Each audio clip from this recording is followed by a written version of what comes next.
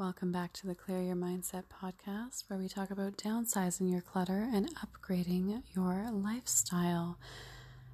I have been in a very new state of mind lately. Not new, I would say.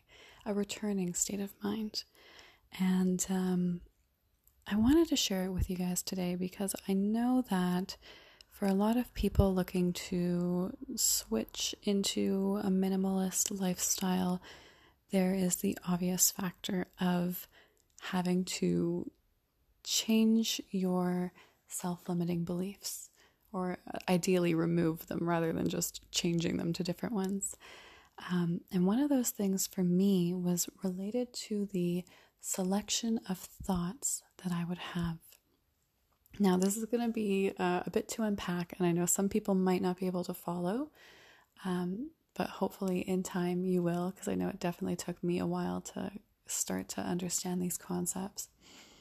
But as I've understood a state of consciousness within myself, I've started to realize just how much my thoughts are just thoughts, and they actually are not me. And the idea of a self or me is really created by our society, and we start to cling on to this idea of self and identity in order to be loved and accepted. And companies use this idea of identity to make us essentially compete with each other when we're all really just one being, one energy. I know it sounds very, very foo-foo for some of you, but we're all made from the same thing, we're all humans, and we're all experiencing something very similar but also very different. And something that I dealt with a lot in early years, and even in recent years, but more so in my early years, was depression. And I would get very caught up in the way I would think about life and the way I would perceive life. And when I did that long enough, and I find this to be true for many people, is when you do something long enough, it becomes almost muscle memory and it becomes comfortable. When you establish bad habits, whether it's, a habit like your morning routine and something that you want to change, but you've gotten comfortable in it, eating habits, all of that kind of stuff becomes comfortable. We become attached to it, and we create an identity around it, and then leaving that identity behind is very difficult, well, depending on what it is. So when we get into the idea of, say, having depression, this applies to our thoughts. And I used to have a bit of a strange thing where I was close-minded. I was very close-minded because my depressing thoughts were comfortable for me. They were my home, they were what I knew, they were what I identified with, and I didn't want to imagine anything outside of it. Now, it sounds kind of silly from an outside perspective, but from an inside perspective, because my depression was often linked to being insecure and unhappy with my life, this was one way to kind of at least create a sense of comfort, which I thought was going to at least resolve the base layer of unhappiness, and the rest I would just live with. The funny thing is, though, so our thoughts come to us from who knows where, right? They're often influenced and passed around, and they're an energetic vibration that comes to us, and they control a lot more than we realize. They attract a lot more than we realize. And we are essentially hosts to these thoughts. Just like a virus will try and host itself in a body, thoughts try and host themselves in us.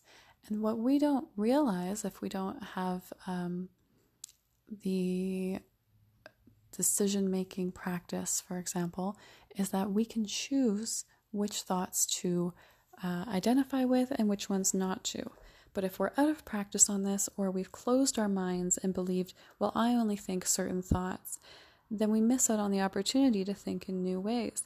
How does this apply to my depression idea? Well, if someone came to me with an idea of, hey, maybe try thinking with these thoughts, I would go, oh, that's silly. I wouldn't think with those thoughts because I think with my depressing thoughts. I don't think uplifting thoughts. I'm depressed. Now, of course, I don't think it as clearly as that. It's all through subconscious of what's comfortable and what's not comfortable, and feeling like something is silly or judging it rather than trying to apply it. Now, obviously, this comes over time. It's not something that I just figured out overnight. But this, furthermore, so let's say we open up our mind to more thoughts and more opportunity, then we are kind of letting go of the ego or the self that we've created, which is really just a collection of certain thoughts that we choose to believe and we choose to act on and we choose to continue to think. And the more that we think certain thoughts, the more that we attract certain thoughts, because it's easier for us to accept those thoughts rather than accepting new thoughts that very much break those barriers, which is why I've started to try and open my lens as much as possible to let everything in, but not keep it, allow it to run through. And I'm grateful that, some of my early understanding of this allowed me to understand that minimalism was a possibility for me. I was someone who was materialistic and insecure, and I had to get my validation from the things that I owned and how people would think of me with the things that I owned. And thankfully, being open-minded enough allowed me to start to entertain new thoughts and see how these new thoughts would impact the way I live. And that's an exciting thing, is to be able to change the way you live based on the way you think. Now, I know that seems, well, obviously that's how that works. But again, we get fixated on certain senses of self or ego. And what's very interesting from this is that our thoughts manifest into our realities, whether that's the way that we choose to move our bodies or the decisions that we choose to make. And it becomes very interesting because when you look at the things around you, every single thing around you was created into your life based on a decision from a form of thought. And to be able to manipulate or change that item also requires a form of thought. So being in a positive state of thought will help influence your environment and how you choose to respond or make decisions about the things around you. This is important because when we're letting go of our things, we need to be very aware of the thoughts that we're associating with it. This is why, and I will always mention, I have my Minimalist Mindset for Beginners ebook on my website, clearyourmindset.com. But that's why I always discuss the importance of understanding your mindset before you touch your things. If you're going in and trying to touch your stuff and deal with your stuff with a mindset that you've already had, you've already created your current living situation based on the thoughts that you already possess and act upon regularly. So it's sitting there and being able to try and analyze your thoughts and how you identify with these thoughts and how your ego has been created from these thoughts in order to create change. If you're feeling emotionally drained or unhappy, then it's time to take a look at the thoughts that you've been thinking and how they manifest into your physical things. It's also very important when we start to let go of these things, say we've made those decisions and we're having less stuff. Now that I have less things, I'm very aware of the stuff around me, and I'm very aware of the decision that was made to bring something into my life, and I'm very aware of the feeling that was within that decision.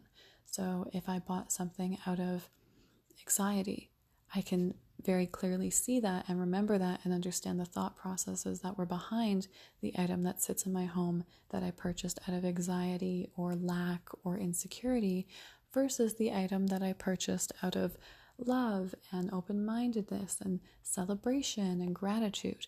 And the more of these things that you have around your home, depending on what those feelings are, the more subconsciously they impact you. So you'll start to subconsciously feel more anxiety if you constantly are looking at the things that, say, you purchased because you wanted someone else to like you and it didn't work, versus the things you bought out of gratitude. You'll start to look at more of your life and look at more of your future purchases with anxiety or with gratitude. Now, obviously, this is not, again, the easiest concept for someone to take on right away. But I think when I'm going into talking about all of the aspects of minimalism, all of the aspects of thinking with a open mind, with a new mindset,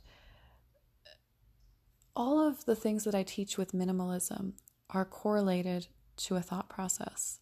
Everything that anyone teaches is correlated to a thought process, but I find that minimalism is especially great at helping us visually see the transformation in our minds, seeing the things that we choose to have in our environment, seeing the actions that we choose to take are direct correlations to how our mind is operating. It's how I was able to tell that I was very lost back when I had hundreds of items of things that I never used on a regular basis, just how I had a lot within myself that I wasn't using on a regular basis based on fear, based on not needing it, and instead of acting on anything, I just remained cluttered and lost in my mind and not confident and not comfortable. So everything that we do with decluttering and organization is all a reflection of trying to improve the health of our mind so that we select better thoughts. So I hope that was interesting for you guys. Of course, if you have any questions, comments, or requests for new podcasts and videos, let me know. But anyhow, I will be back soon with another one. Thank you so much for listening, and I'll talk to you soon.